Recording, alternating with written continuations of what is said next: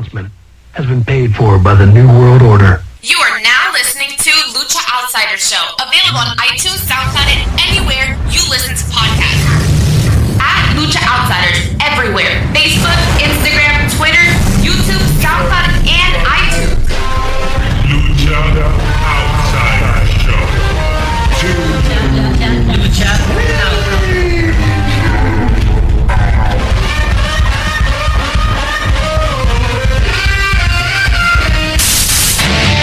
This is how it feels to fuck on cocaine.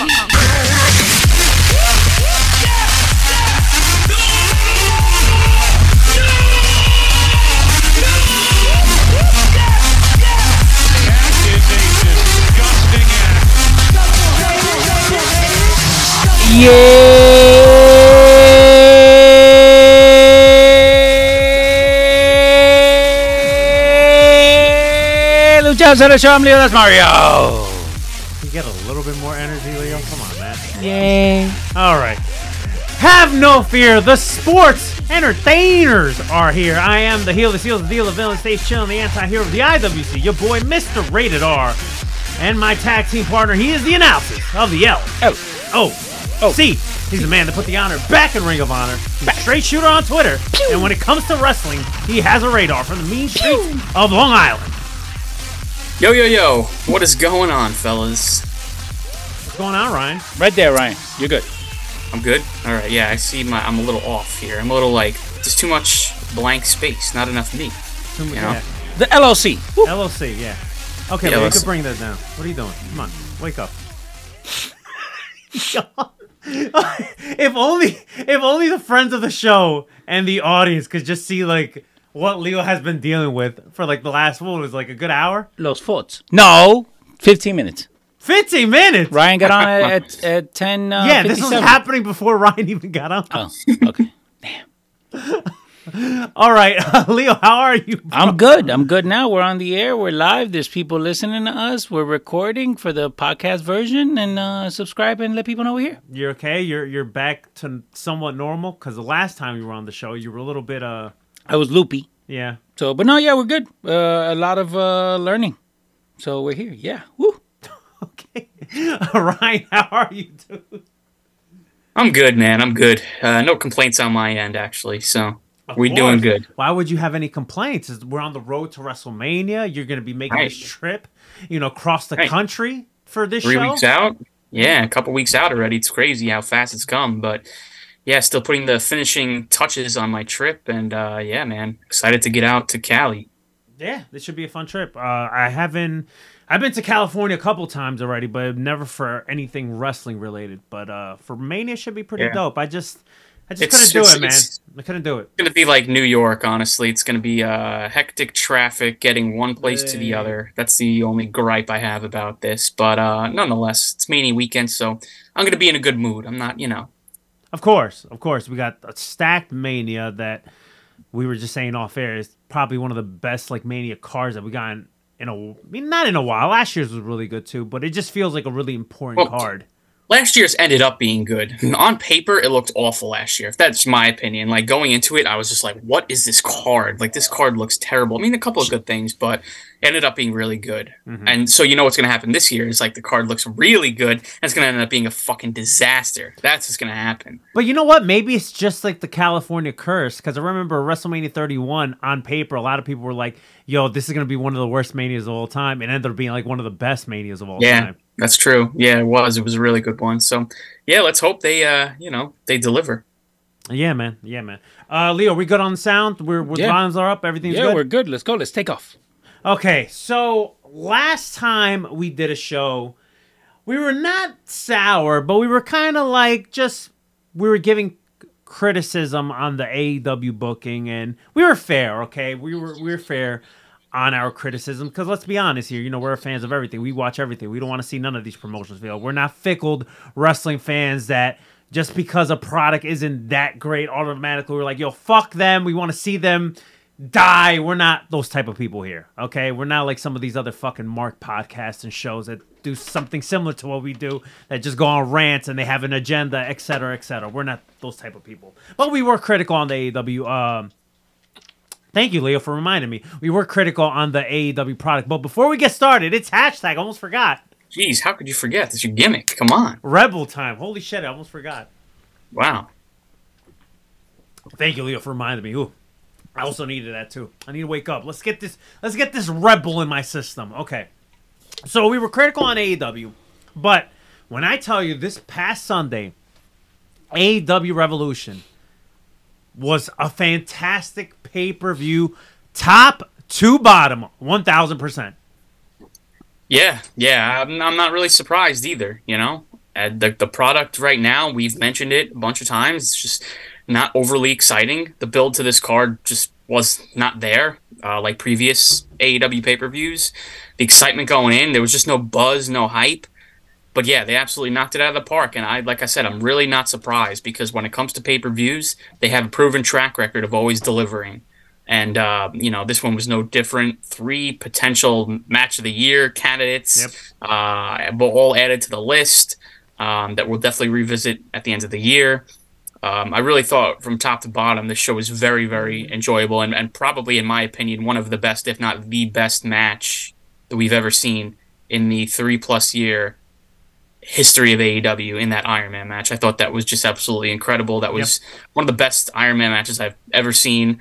So good. Just so good. So, yeah, I really, really enjoyed this pay-per-view. I do want to get into that Iron Man match, but I kind of just want to... What we'll do is we'll kind of go through this card real quick and then just fill in what we know now with Dynamite, if you're cool with that. Mm-hmm. We'll fill in the Dynamite gaps within this pay-per-view. So they started the pay-per-view. I know there was a pre-show, but they started the main card with Ricky Starks and Chris Jericho. Listen...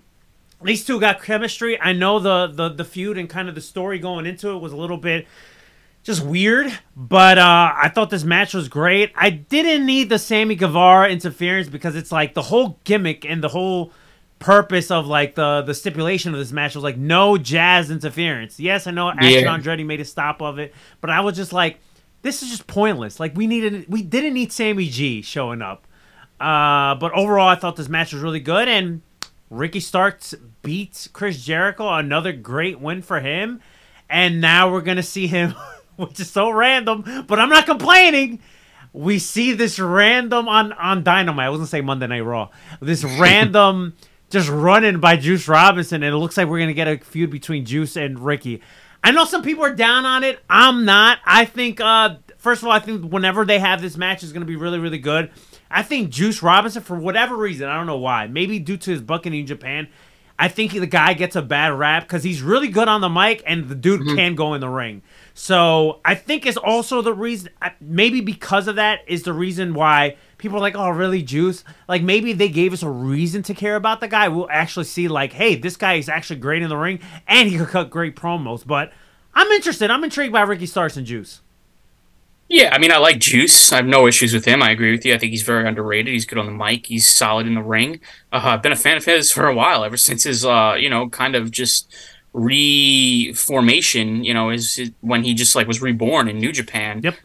He had some couple of bangers, really underrated bangers that not a lot of people are going to remember. I think a lot of people are sour on this because A, it is random, and 2, Ricky came out making you think that he was going for the world title, like he was gonna be pushed up the card, right. And all of a sudden here comes Juice Robinson, and it's just like, okay, what is this feud? I'm all for them putting Juice over, not over Ricky Starks, but you know what I mean, getting him involved and putting him over on television. So I'm fine with it. It is what it is, but I could see why there was frustration with among the fans here because just not really what you would expect. And also, too, I mean, God, what a big giant troll job throwing the Bullet Club logo. I know! You just read my mind. You just read my mind. Because, listen, I didn't think that. I was just like, who was it going to be, right? But there was a very small portion of the wrestling audience that really thought it was going to be Jay White. I'm like, it's not Jay White. Yeah. It's not going to be Jay White. But it was a great troll job. Have done that, though. Did you see Ricky Stark's face, too, when he saw the Bullet Club logo? He's like, what? Hey, listen, I guess the one thing you take away from this is the Bullet Club logo got a huge pop in the year 2023. So, oh, yeah, baby. Bullet Club all day. And we're going to be talking about the Bullet Club in a little bit. Oh, great. I'm pumped up, baby. I'm pumped up. Okay, so Jericho, we'll talk about Jericho also in a little bit, but they followed up in Revolution. They followed this up with Jack Perry and Christian Cage. Listen, this match had every reason not to be good, and it was really, really good. This final burial match, I guess, is like their version of a casket or a buried alive match. Yo, these two beat the crap out of each other. I love the fact that Christian Cage came out with a cutoff turtleneck. What a douchey thing to do.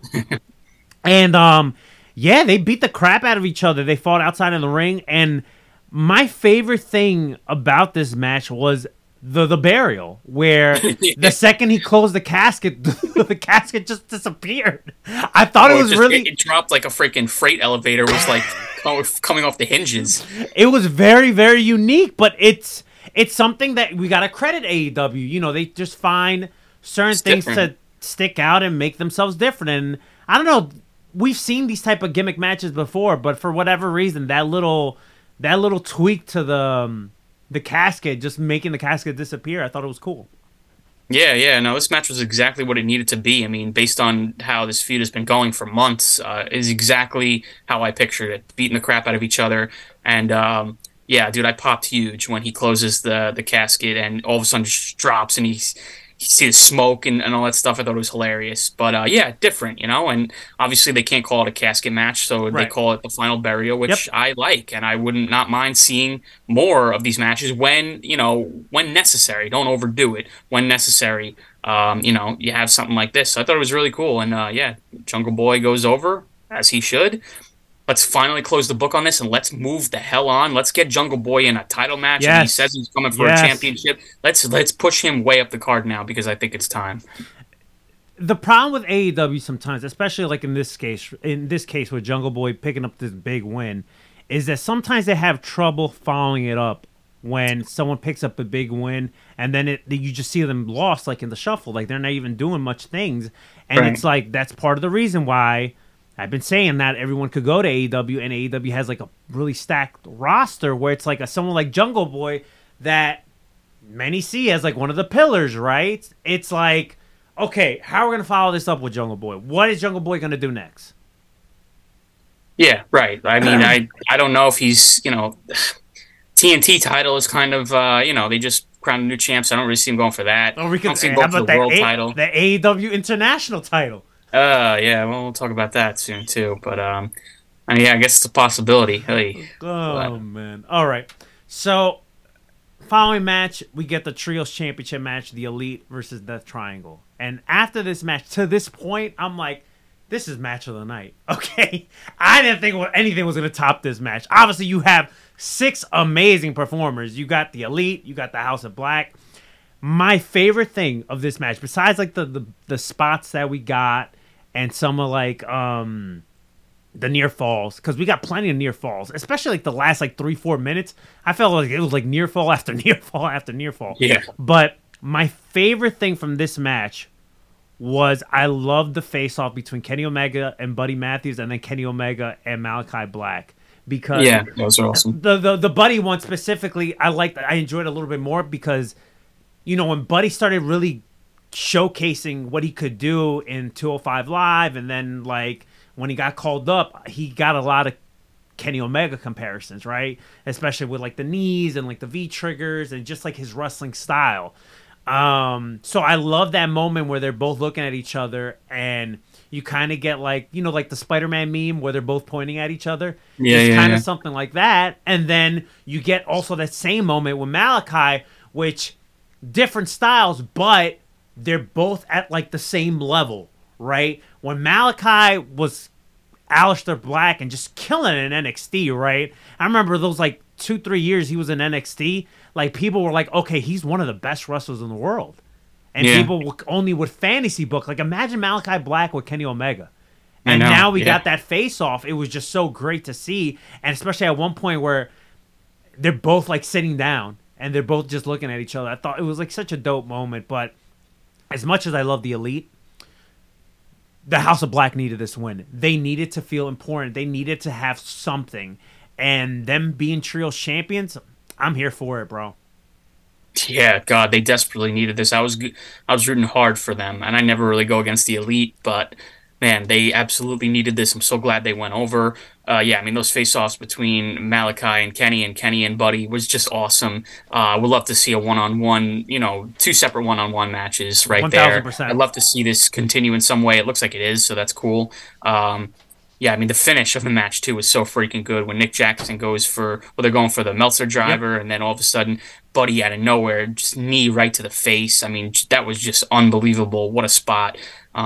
So good, really, really just, I mean, a huge, you knew it was going to be good, but it was just like a giant sprint, like just nonstop action, super kicks and, Black Mass and just all these like crazy moves that you would expect from all 6 of these guys. So this match was exactly how I pictured it to go, and I'm glad House of Black won. And let's see, what we get on Dynamite this week. Oh. Obviously, they're going to be facing off with the A Jericho triple Appreciation threat Society. trios match. That's Holy going to be fuck. nuts.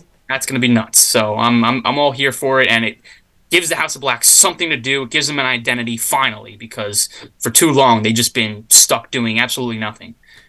So just 2 more things on this just House of Black, picking up the win. What I definitely do want to see a Buddy Matthews and Kenny Omega match, and I definitely want to see Buddy hit a V trigger on Kenny Omega. Visually, I was waiting for it to happen. Visually, that's just gonna look insane to see. And then 2, with this trios triple threat match, I just love the fact how House of Black, while during the Elite feud they were kind of like the heels, I love how they're just welcoming old challengers, and they're like, listen, we're the team to beat. We are the it team, right? We are the, no pun intended, the elite team. So we'll take any challengers, and we'll take you all on at the same time. We don't care. Yeah, no, for sure. The only problem I have, and this is just an AEW problem as a whole, is every single time you crown a new champion, like, I feel like the champions defend the titles every single week, if not every other week. I mean, Orange Cassidy is on like a... He's definitely defended this belt like 4 weeks in a row on Dynamite, and half of them have been in the opening match. And it's just like he retains, and then all of a sudden it's another open challenge next week. Oh, he has to defend again. I feel like it's going to happen here too. We already see the trios titles on the line 2 weeks out of after they won, on pay-per-view. Which 2 weeks out is fine, but I mean, like, don't make this a common thing where, all right, then following week they're going to defend, and then they're going to defend again. Listen, I love seeing them on TV, but, like, enough is enough. I'm already getting sick and tired of Orange Cassidy with this international title every single week, just facing, okay, fine, he's facing, like, Jay Lethals, and he's having good matches, but, like, you just know he's going to retain, and it's just like, we don't need to see him defend the belt every single week. So that's my only problem. Well, listen, but I think the three-way will be really good. You might get your fucking wish, because this next week on Dynamite, Jeff Jarrett might take this title away from Oh, God. I swear to God, man. With the way AEW TV's been going, I wouldn't be shocked, and Tony Khan's obsession with Jeff Jarrett. But listen, I don't want Orange Cassidy to lose this title, but just to see, like, the internet meltdown, I would be here for Jeff Jarrett being Orange Cassidy. Yeah, just to see everybody lose their fucking minds. Oh, forget it. Oh my God. I'm here for it. All right. Let's see. What do they follow this up with after the trios match? So they followed it up with the women's title match, the triple threat match. Jamie Hayter, Saraya, and Ruby Soho. I thought this match was fine. I saw some people crapping on this match. I thought the match was cool. It was what it was. It was entertaining, so I was entertained. Jamie picks up the win. She retains the title, and then we get this spot where Ruby kind of, quote-unquote, makes a save from Saraya and Tony's attack and saying, like, hey, this is our house, bitch, and then she just fucking turns on Britt and Jamie. I really enjoy this, and just basically from what we got on Dynamite, I feel like Ruby joining has done more for this trio than what they were doing before. I feel like now there's something there, and it seems like they're going with the Outcast name, which I'm okay with. Like, it is what it is. I think they could have came up with a better name, but for now, I'm okay with the Outcast. It's fine with me, but I do like the fact that even with that promo that Ruby cut, like, there's substance now with this group. Like, now there's, like, a mission, and there's a reason why they're a thing.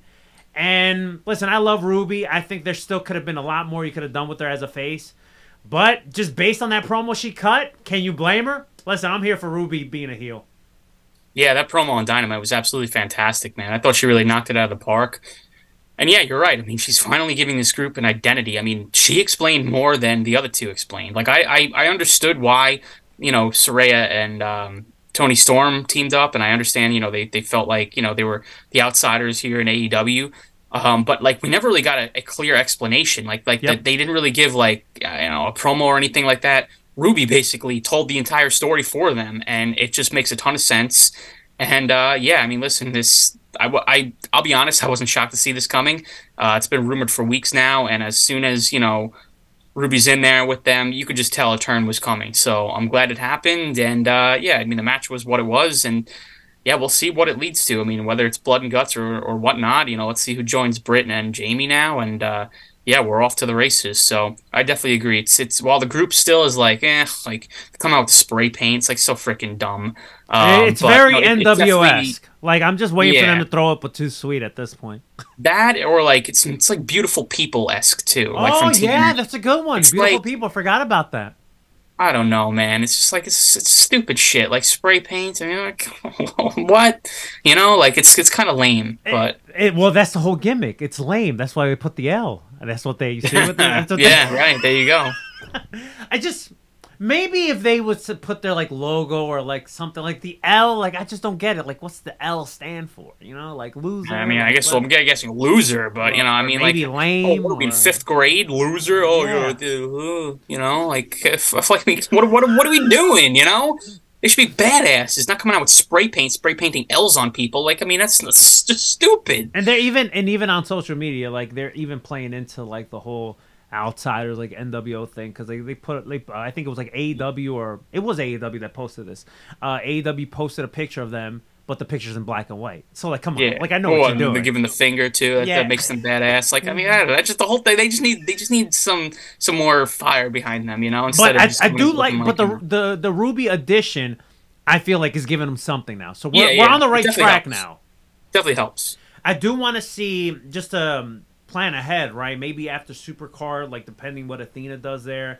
I would like to see Athena join this group, and then we start getting like the beginning stages of the potential possible blood and guts match. Now, who you put on the other side? You have Britt, you have Jamie. Now, who else is gonna be like team like originals? Will we see a returning Thunder Rosa? Will Jade Cargill get involved? Like, who else is gonna be part of this group? Yeah, it should be interesting. I think, like I said, full steam ahead now. We already got a solid 3 here. Mm-hmm. Looks like Willow would probably join Britt and Jamie. Yeah, who else? She would join. Yep. Yeah. We'll see what happens. But at least they're on the right track now. And Ruby, fantastic job this week from her. Yeah. This match, when I thought that the trios match was match of the night, then this match happened, and I was like, holy fuck. Okay, Jon Moxley and Hangman Page gave us a fucking banger of a match. And it's not like their previous matches were bad. They were all good. No, this was a war. But this one was just next level.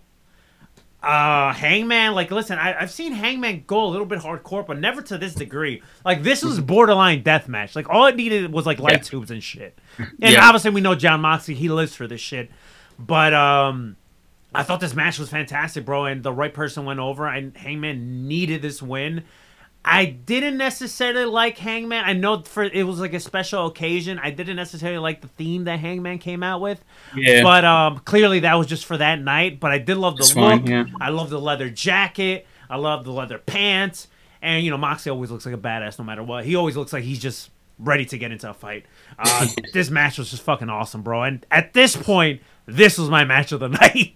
Yeah, for sure, man. What a freaking war between these two. Like you said, I've seen Hangman get some a little hardcore here and there, but not to this extent. And obviously, Mox brought this out of him. And I mean, so many spots with the bricks and just the fork, and just crazy shit, man. And then the ending I thought was brilliant. Did not expect Jon Moxley to tap out there. That's unbelievable. That's something you don't see. But yeah, I mean, that's putting Hangman over in a huge way, and I think he definitely needed this. It looks like he could potentially be the next challenger for MJF, which is cool. But yeah, man, these two went out there and they kicked major ass. And it's so funny too because I was calling for a last man standing match between these two, and that's basically what it was. Oh yeah, it was Like, last they man standing with changed Jace. the Yep. They changed the Texas Deathmatch rules, kind of, So I thought that was funny, but yeah, it was brilliant. It was a great way to end the feud. It doesn't even look like it's ending because we saw a brawl this past Wednesday on Dynamite, and now we still have them involved with the Dark Order and stuff like that. And we're getting a match this week. But man, I mean, there's nothing more left to do here with Hangman and Mox. It should be over after this. It should be over. I did like when you were mentioning the spots. I did love the fact that Hangman hung Moxley to win. Yeah. I love that. That's cool. And then just going to fast forward to Dynamite, we're seeing this. I guess this somewhat the feud is continuing because now we're getting like this 6-man tag on Wednesday. I do like this direction for Blackpool Combat Club. That the fact that they have a little bit of an edge now and they're kind of being like pricks. I do like this. I think this is something that the Blackpool Combat Club needed.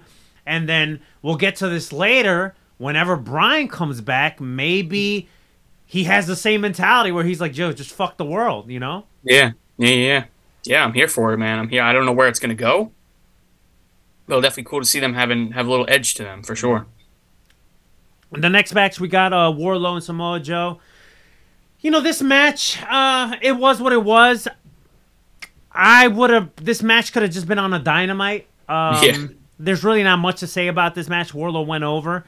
And then we got this impromptu, because we were going to get this match, but then we ended up getting like a street fight rules between Wardlow and my guy Powerhouse Hobbs. I enjoyed that match a lot, you know, even under the circumstances that Wardlow went through. For those that follow him on social media, you know, his car got broken into, someone took his title, took his gear, and that's pretty much the reason why we ended up getting the street fight on Wednesday.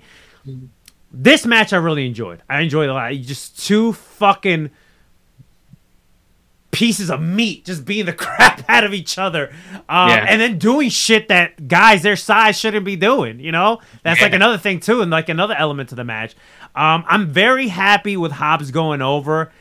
It's just how it happened with QT Marshall. It just feels so random. And listen, QT Marshall's a Jersey guy, all right? And you would automatically think like, I'm going to side with the Jersey guy. But the thing with QT Marshall is like, when I see him, I don't take him seriously at all. Right. Like,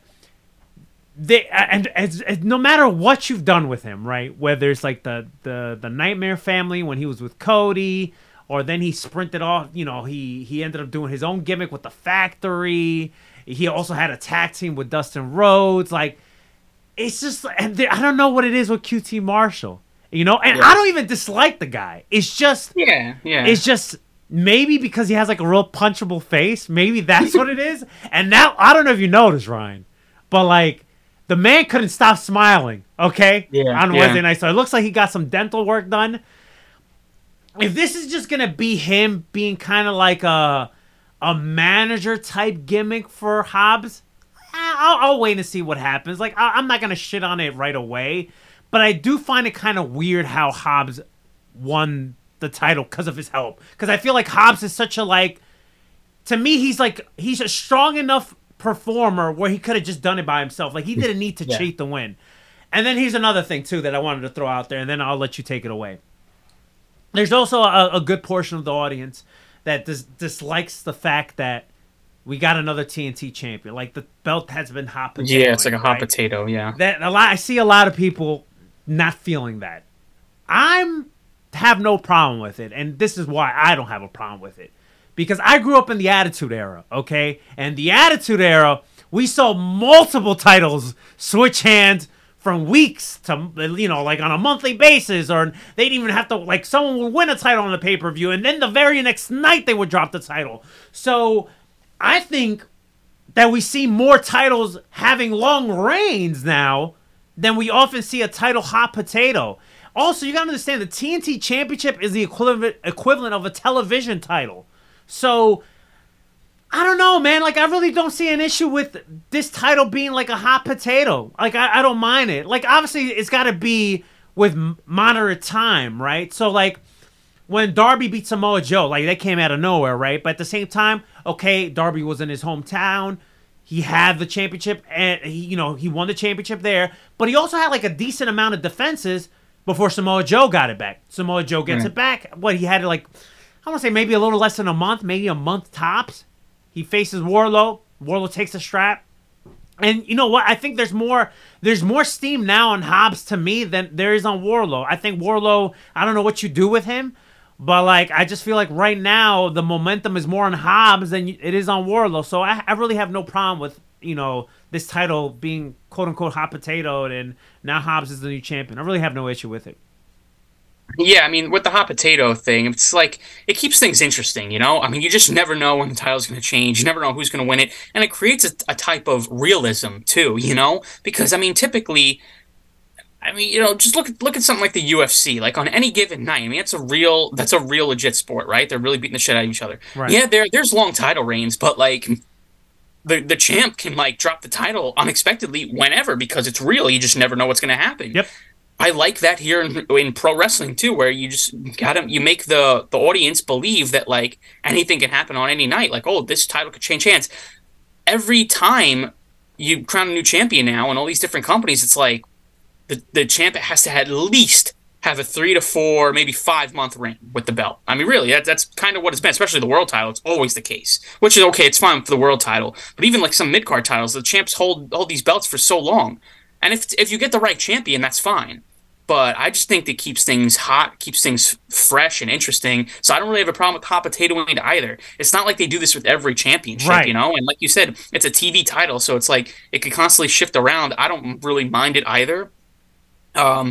I'm so glad Powerhouse Hobbs went over. I'm such a huge fan of his, and God, when he was, when we were at the Fan Fest in Chicago last year for All Out, I'm not sure if you got to meet him. Yeah, I got to meet him. He was doing one of those free meet and greets. God, that guy could not be any nicer. Oh, he's a great guy. Genuine dude. Like, man, he even walked away, and then we were waiting for like the next person to come, and like I guess I was standing like, not in his way, but like in the direction of where he had to come by. And he literally was like, he saw me, like, I guess he remembered, like, he literally just met me and he like patted me on the shoulder to like, kind of like move me over or whatever. But it was kind of cool, like love tap, Be like, honest, Ryan, he pushed you over. He was like, get out of here. He pushed me over, but in a good way. I was like, hey, buddy, like, like, he's a cool dude. He's a really like, cool dude. Really, he's a really, genuine, really cool down-to-earth guy, and really happy he got crowned champ. And I just, like you said, I wish it was under different circumstances. I'm not a QT Marshall guy. You look at Powerhouse Hobbs, and the guy is a freaking monster, bro. Why does he need anybody to help him win matches? Especially QT Marshall. Right. It doesn't. It's so. And then I see the promo after Dynamite. He's like, "Oh, next week is the first episode of QTV." Like, what is this? Like, why is Powerhouse Hobbs involved in this, man? Like, come on. It's just I don't really know how I feel about it. But like you said, let it play out. I'm not gonna shit on it all, entirely yet.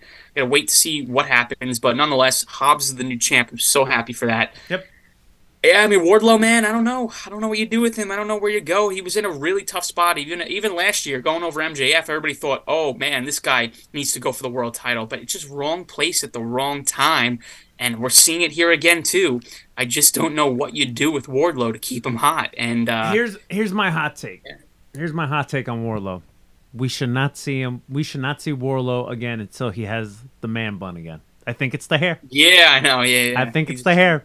Listen, Yeah. and maybe because I'm a big hair. If you have it, like I'm going through like my situation right now where my hair is like growing out, and it's like in that weird middle stage where it's like I don't have like the full ponytail yet because my sides are growing, but like it's the hair, man. I'm telling you, it's the fucking hair. Wardlow.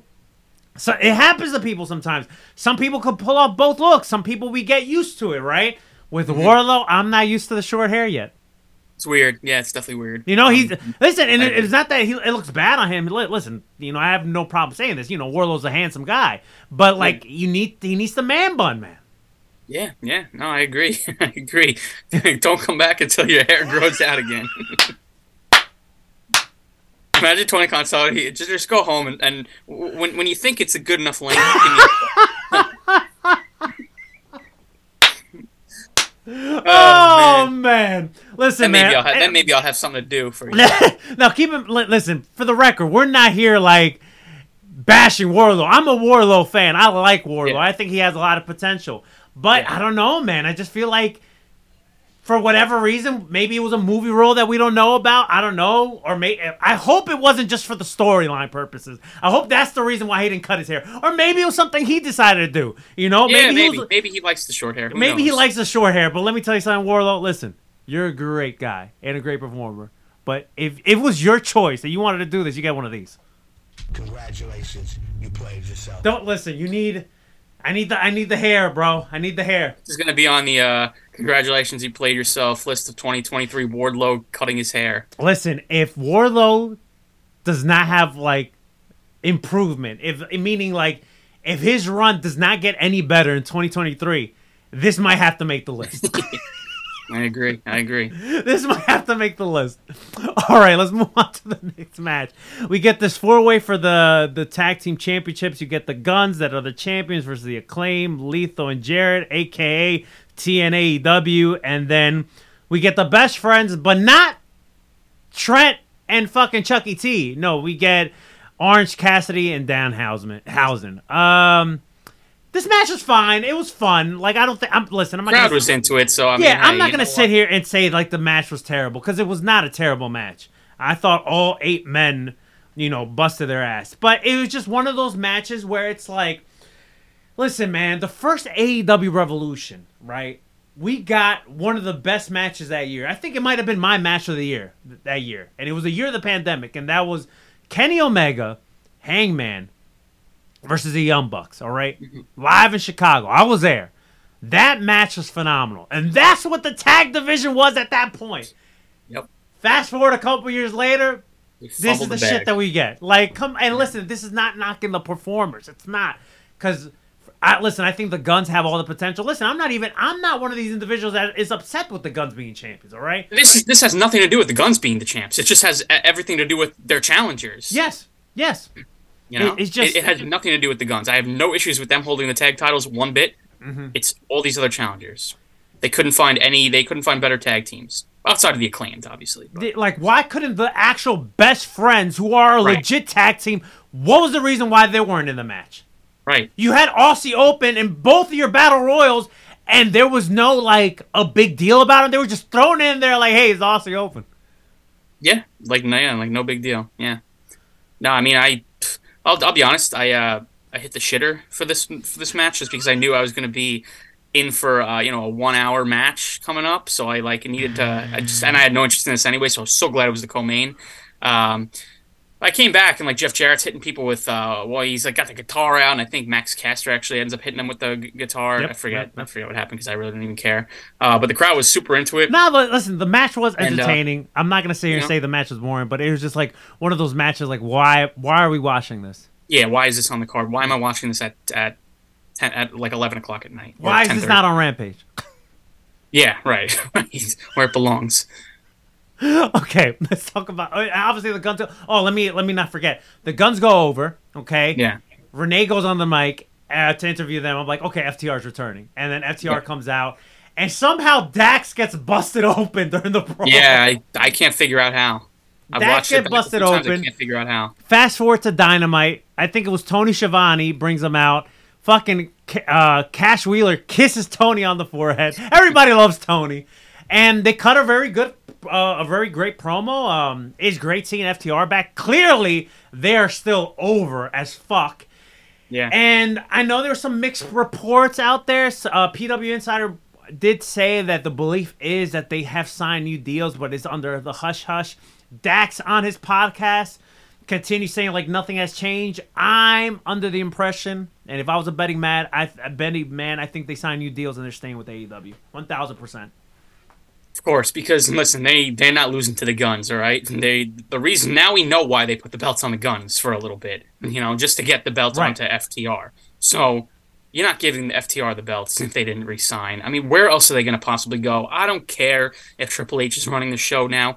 they're not going back to WWE. Nothing has changed with the tag division in WWE, and nothing will change for the time being. So where else are they possibly going to go? I never bought them sitting out the rest of their contracts to figure out what they're going to do. Bro, it's right in front of your eyes. What do you mean, what are you going to do? Do AEW, do Ring of Honor. I mean, that's the only option right now, unless you want to go freaking do Impact. If you want to do some indies, fine. You know, I mean, maybe Tony will let them do it. I mean, don't know, technically, I mean, there is some type of relationship between Impact and AEW, so if they wanted to have a cup of coffee in Impact, they could do it. Sure, they could if they want to. I mean, you know, I know they want the match with the Motor City Machine Guns. But yeah, I mean, listen, you know, to me it was a no-brainer, so I agree 100%. I don't care what Dax says. I think they definitely signed new contracts, or they're in agreement to. If they haven't been signed yet, they have agreed to at least, you know, do it. You're not putting the belts on them for them to just dip. It makes no sense. Yeah, 1,000%. All right, let's talk about this main event, bro. Whoo, man, this main event. Match of the night for me. Added this list to the matches. Also, I added the Hangman and Moxley match as well to my list of matches. MJF and Bryan Danielson. I'm going to go on record and say that might have been the best Iron Man match I have ever watched. The match was fucking fantastic. The entrances, Bryan coming out, amazing ovation. And then just seeing the little gimmicked entrance that MJF got with like the chorus, the orchestra type thing. He came out with the mask. And I also love the fact that, you know, MJF is such a student in the game, so he loves to like throw like little Easter eggs out there. Even with, like, he came out the mask when he made his return at All Out, and then also fast forward to the press conference, like, you know, the media scrum at the end. This guy's eating pickles and he has a bloody face. He has like a towel, so it's like, oh, this guy like winking in the nod at CM Punk. So like, I just love how he studies wrestling. Like, he is a young dude. Like, sometimes I think we forget how young he is, right? I think he's like 26, 27, if I'm not mistaken, but he's a student of the fucking game. Like, he's an historian. He goes back and watches tape, and I love that. A la CM Punk. CM Punk was the same way when he was like coming up. But specifically this match, it was just a beautifully told story in the ring. And a roller coaster. MJF hung with one of the best wrestlers in the world. And when MJF goes on record and on promo talking about, like, I'm the most complete wrestler, you know, it's kind of hard to argue that. I know there's still some people, a very small portion of the audience, that still does not like MJF and thinks he's overrated, and he thinks that he's not a big in the deal. But like, now I think the question should be is, what can't MJF do? Because right now what I'm seeing is MJF could do it all. I think this win helped the people that were kind of saying like, oh, you know what, MJF's world title reign is getting a little bit stale. I wanted to see something different. This win has added so much life to his title reign now. I mean, that title reign just started. Right, but you know how fickle fans are. I know, it's just ridiculous. Like, I also want to just throw this out there. Listen, people get pissed off when I say this. Why is everybody making a big deal that this guy threw a drink at this kid? Okay, listen.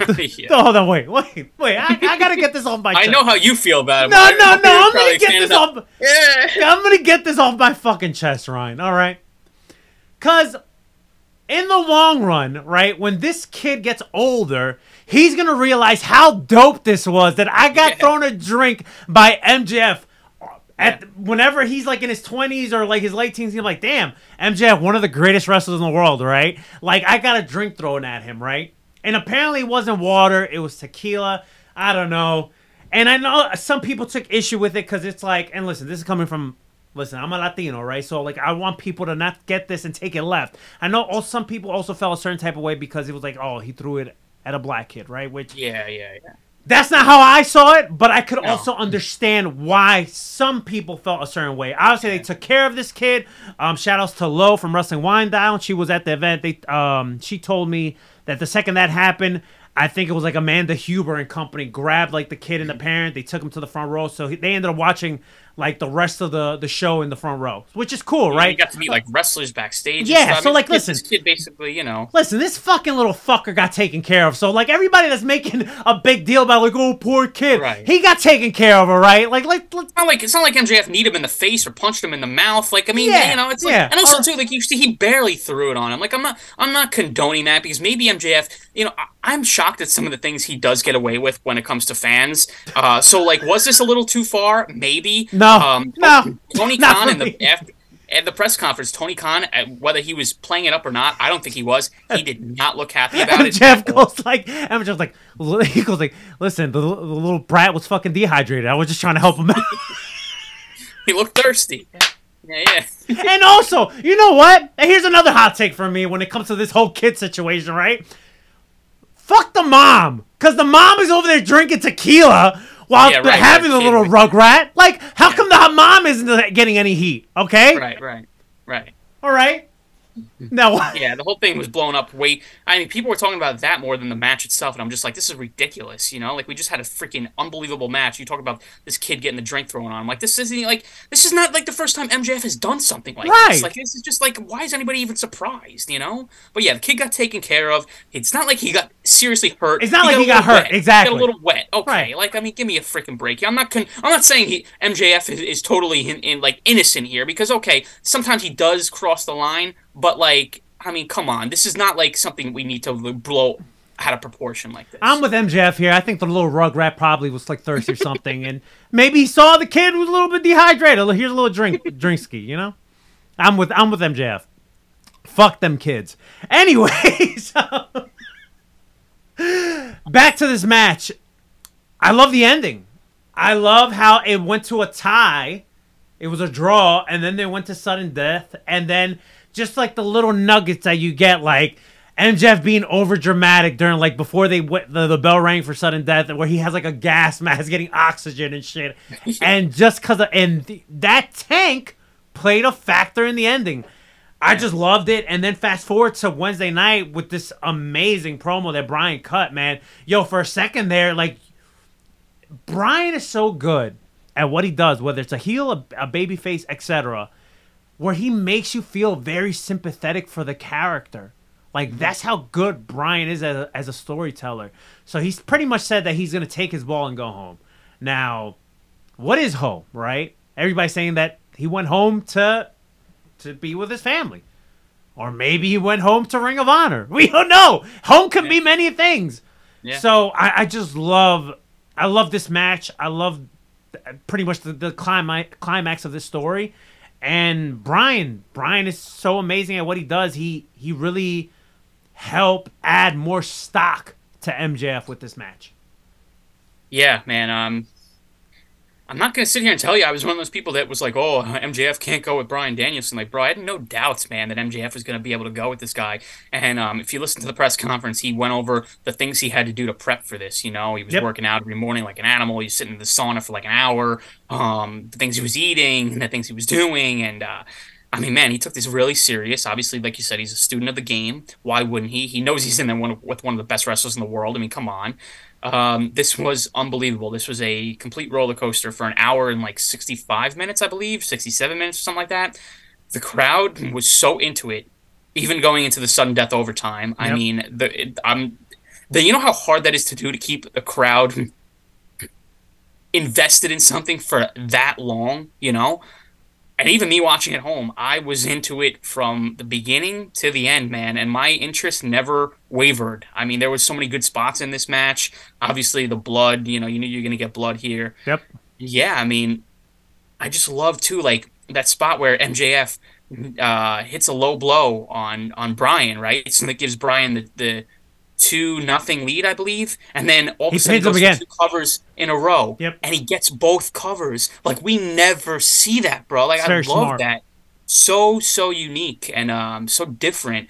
Because I said to myself, I was like, AEW will probably do the Iron Man match the right way, where it's not going to be like what WWE does. It's not going to be like a 5-3 score, you know, like, because they got to make it seem realistic. You're not going to get 5 pinfalls in an hour-long match. I mean, it's just like that's ridiculous. You know, at one point, I really thought, before we got like the first pin, at one point I thought, I'm like, have we ever seen what if they just don't pin each other? Like, they can't get a pin, and that leads to sudden death. Cool, like, I thought that would have been cool too. Another spot that I really loved was, can we talk about that Shawn Michaels-esque elbow that MJF hit on fucking Brian? Oh, so good, bro. So good. So good, yeah, man. MJF is, I mean, hey, he's really, really underrated, I feel like. People just think he could talk. He could do way more than that, and I hope after this, like he said himself, that a lot of people just put that to rest because, I mean, come on. He is one of the most complete pro wrestlers in the business right now. I don't think there's any denying that. So, yeah, I love the ending as well with the oxygen tank. Similar to Mox tapping out, man, I just did not see Brian tapping out here, and I thought that was awesome, man. What a way to put over MJF, even despite, like, hitting him with the tank. It's like, that is what it is, but leading to putting him in his own yes lock and just making him tap, I thought that was excellent. And, yeah, man, Brian, who knows what's going to happen with him? He may go away for a little bit. I don't know if AEW can really afford to lose him for that long. I don't think he wants to be away for that long. But yeah, maybe he shows up and does something in Ring of Honor for the time being. I don't know. But yeah, I mean, this was fantastic on every single level. I think, like you said before, one of the best Iron Man matches I've ever seen. Probably the best.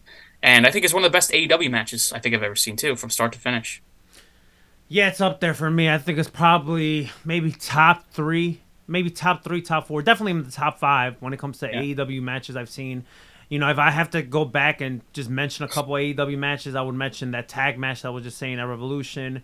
I thought the lights out match between Kenny Omega and Moxley at the first Full Gear. Omega and Bryan, the 30-minute Broadway. And there's a couple other ones. Yeah, it's Young Bucks, Lucha Bros, Steel Cage. Yeah, there's there's a long list. So it's hard to say that's the best one, but I mean, that's up there. It's definitely on the list. Make a list, absolutely 1,000%. And you know what list is gonna make is probably more than likely gonna make our list at the end of the year. Oh, absolutely. A couple more things on AEW, and then we'll move on to some other things. MJF is gonna have this segment next week in Canada. The Bart Bisma, yeah, he's gonna have one of these gimmicks or whatever. Did you see the fucking shot that they grabbed when he was an actual kid with like 2 women? I just saw that last night. Yeah, fucking good. This gotta lead to his next challenger, right? Like it's gotta be crashed by someone, right? I'm pretty sure. I mean, yeah, that's usually this type of segment really sets that up. It's not gonna be Hangman because he's got to think with Moxley and the Blackpool Combat Club. Who do you think is going to be? So Hangman will probably be at Double or Nothing if I had to pick. So like obviously we're ways away from that. So yeah, I don't know. Jungle Boy? Guess you could do that. 2 Pillars. Yeah, Jungle Boy wouldn't win the match, but I guess you could do that. I don't really see anybody else in the spot coming off a big win.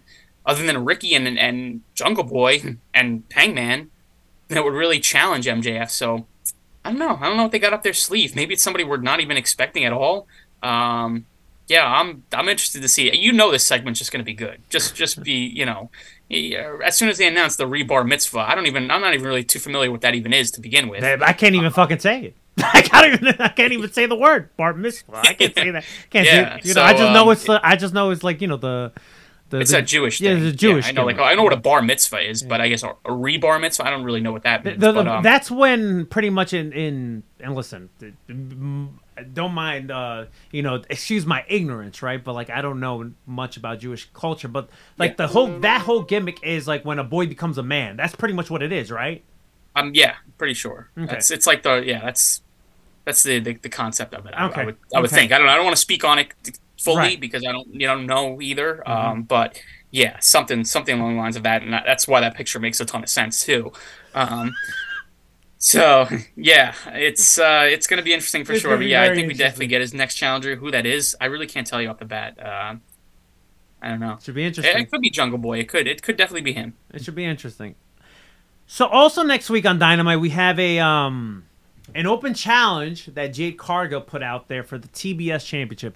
Listen, sometimes I forget that this woman is a champion because I never see her on TV anymore. And it's like, what the fuck? So this going back to what we were talking about in the last episode, just when it comes to AEW booking, you put out the perfect story to tell with Jade where it's like every challenger gets closer to defeating her, but they end up losing.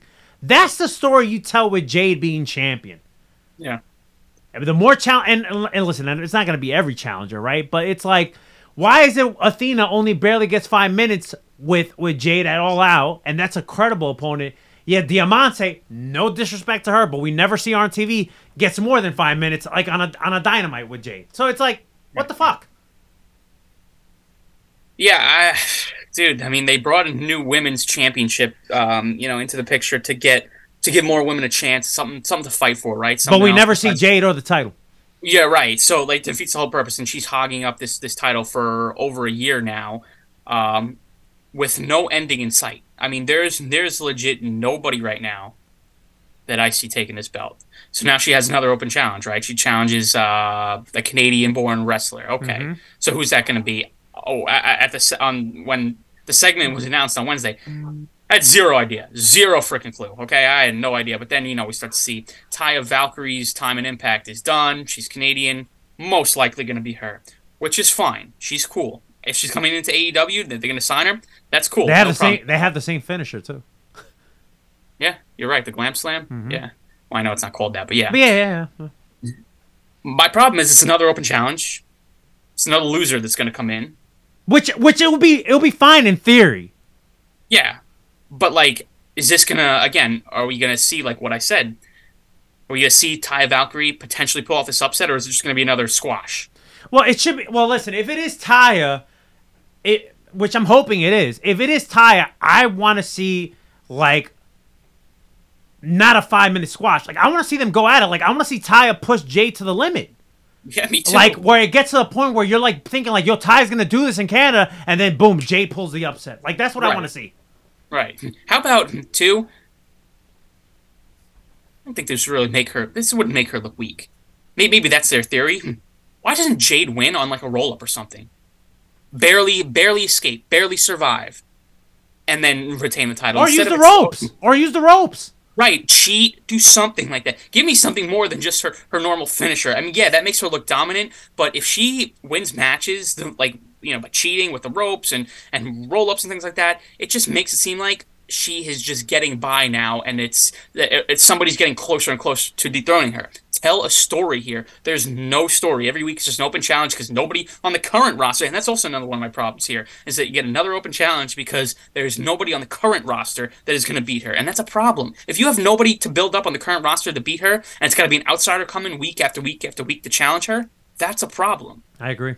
So I don't know who else. I know, shout out to Brian of the Royal Ramble. He's been saying for a while now he would love to see Chris Statlander dethrone Jade, but who knows when the hell she's coming back.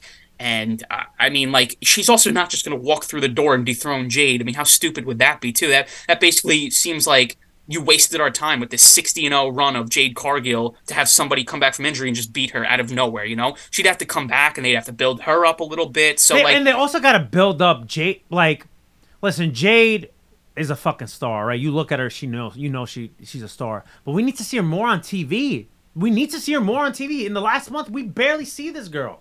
Yeah, I forget there's another women's title, bro. I forget that she's even on the roster still. And then you got freaking Saraya, man, on Twitter, quote tweeting the AEW tweet of the women or something like that, and she's like, "Oh, this would be a great time for women's tag titles." Get the fuck out of here with that shit, man. Women's tag yeah, okay, they have a lot of women, so could they make it work? In theory, I guess, yeah. We don't need more sets of women's we titles. don't even see the secondary women's. With the two you have. Yeah, we don't even see the secondary women's championship. Right. I'm so sick and tired of this. Oh, we just need the tag titles because the women need more stuff. No. You have 2 titles. What more do you need? And it's still not working out. So, listen, I'm not against a women's set of tag titles, but we need to see the TBS title being showcased more before that should even be part of the conversation. That should be more of a priority. Let's see the champion and let's see this title more on TV. Yeah, I agree. It's I don't know. Not interesting at all. It's all right. terrible. One last AEW adjacent news.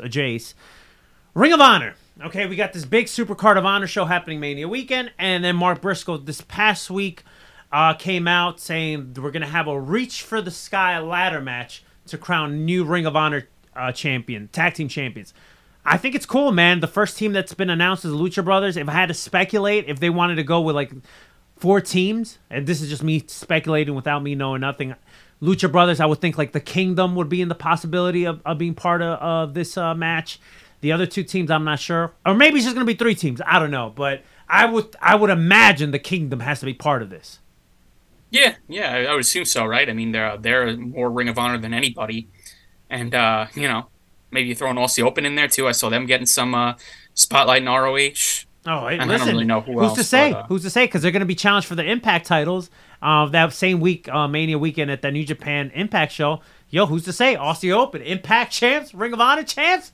Who's to say? Why the hell not, man? Hey, Yeah, New some Japan countries fucked did it. us over against fucking for the fucking tag lean. We're just gonna capture titles in other companies.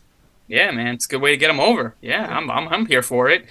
Yeah, listen, I love this. I think it's awesome. It's a great tribute to Jay, and I think every ladder match should be called the Reach for the Sky ladder match. I think I thought of that think too. They should trademark that, because that's a great way to honor him. And yeah, I think it's beautiful. It's really awesome. There's one thing too that Mark announced this, so, and I assume not. But I was wondering if Mark was going to be involved with another partner. They probably wouldn't do that though, right? It's probably too soon for that. I don't want to. So let me put it this way: just based on because listen, these Ring of Honor tapes. Let me tell you something. There's a lot of story being told in these Ring of Honor tapes. Yeah, from what I've been reading. Hey, listen, I know. Yeah, I So know what I without- say about Ring of Honor, but I know you're the man that killed it, and now you're thinking about going to Super Card of Honor. Yeah, well, that's another thing. Yeah, I'm thinking about going, man. I don't What a really. turn of I know some events. of the matches. What a announced, turn of well, events!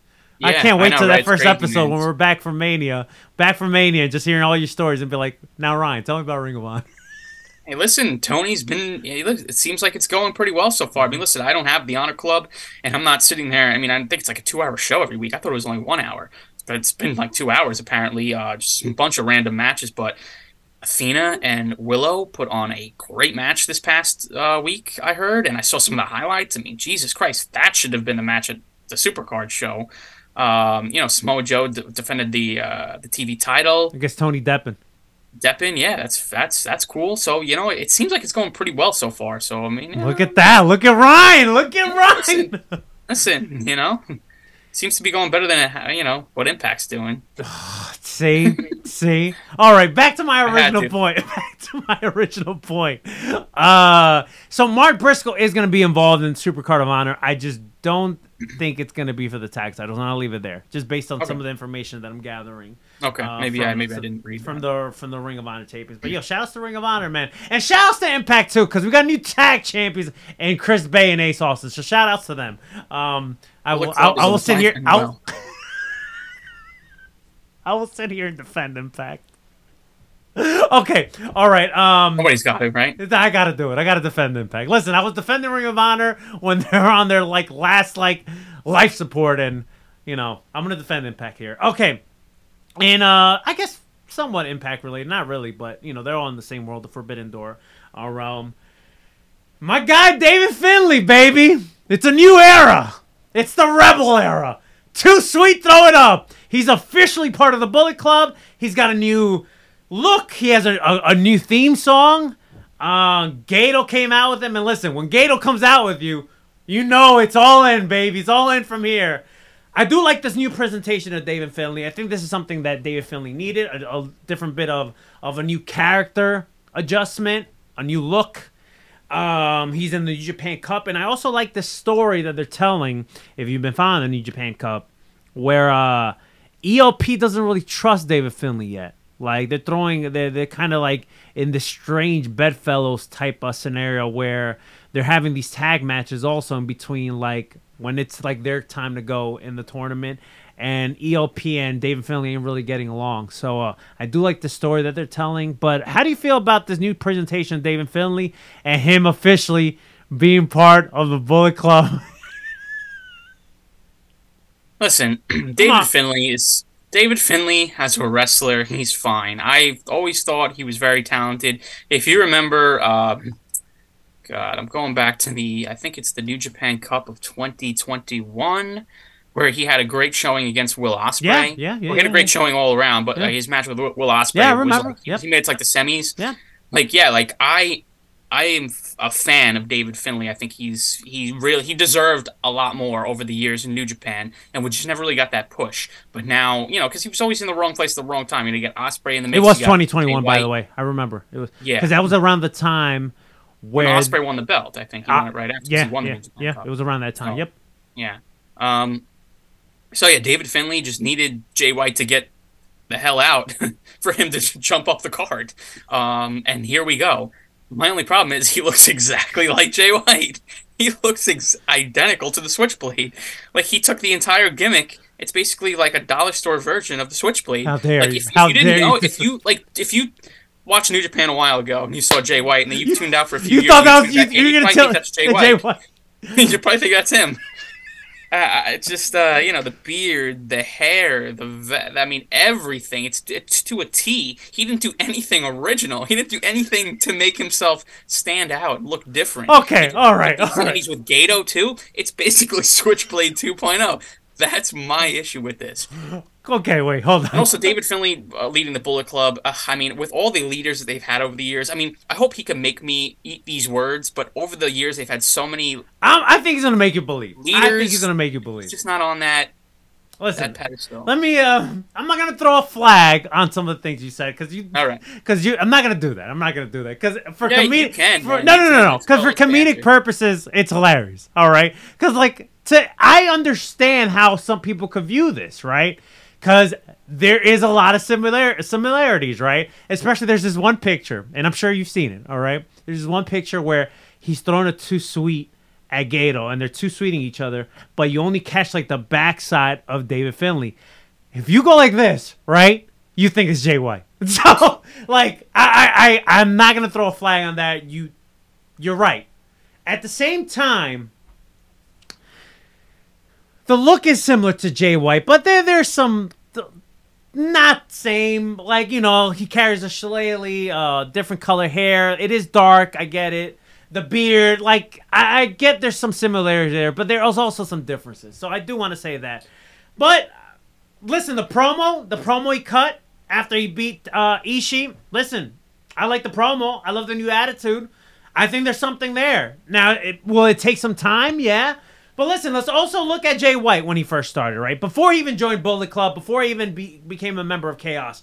His first feud was with Tanahashi, right? And as much as I love Jay White, I'm a big Jay White guy, right? I wasn't sold on Jay White, and not because he was a bad performer, but that Wrestle Kingdom, that's the same I believe that was Wrestle Kingdom, what was that, 13, 14, the one where Jericho and Omega fought? Yeah. Okada and That's what you were Naito. there for. Yeah, the one I was there for. Okada. How do you not know the number? Listen, man. There's too many numbers here. You got your WrestleMania. I know. Yeah. See, I don't know. Like I could tell you like WrestleMania 31 main event. Well, I could tell you what WrestleMania that was. With the Wrestle Kingdoms, the numbers are all like. I think it was WrestleMania. I think I remember the years more. I think it was 2018. I want to say it was Wrestle Kingdom 14 or maybe 13. Okay. One or the other. Anyways, my point is the three matches that everyone was talking about. Though pretty much like the main event, if you will, right? The top, matches were Naito and Okada for the main event. You got Alpha versus Omega, Jericho versus Kenny Omega, and then you had Jay White versus Tanahashi. Listen, as much as I love Jay White, that match was not good. Okay? Yeah. And that match was not good, not because of Tanahashi. It was because of Jay White. Jay White got pushed into this role that maybe he wasn't necessarily ready for. Not saying that he wasn't a great performer, but just the match just didn't do it. Yep. Fast forward to a couple months later, he joins Chaos. Well, actually, no, he joins Chaos later that week. And then he has the match with Omega. He takes the United States title away from him. And then you started seeing, like, the progression with him. I think David Finlay could get there. And David Finlay's not a bad performer. I don't even think he's bad on the mic. But just to feel this whole Bullet Club vibe and finally us accepting him as this part of this Bullet Club role, I think he'll get there, and I'm here for the Rebel era. I'm here for it, 1,000%. Yeah, I hope he gets there. Like I said, I have nothing against him as the performer. I think he's cool too. Like I said, I've always been a fan of his.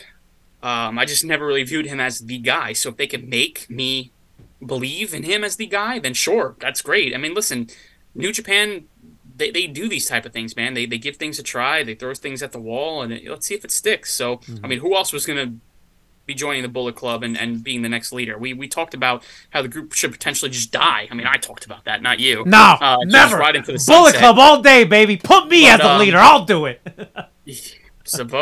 They thought David Finlay's the man, so listen, I hope he is. I'm not here to be against the guy. I know. I just think the look, I just feel like he should have done something to separate himself from the pack a little bit. Yeah. But that's just me. We'll see where it goes. All right, we'll see. I got high hopes for David Finlay. We'll see how it goes.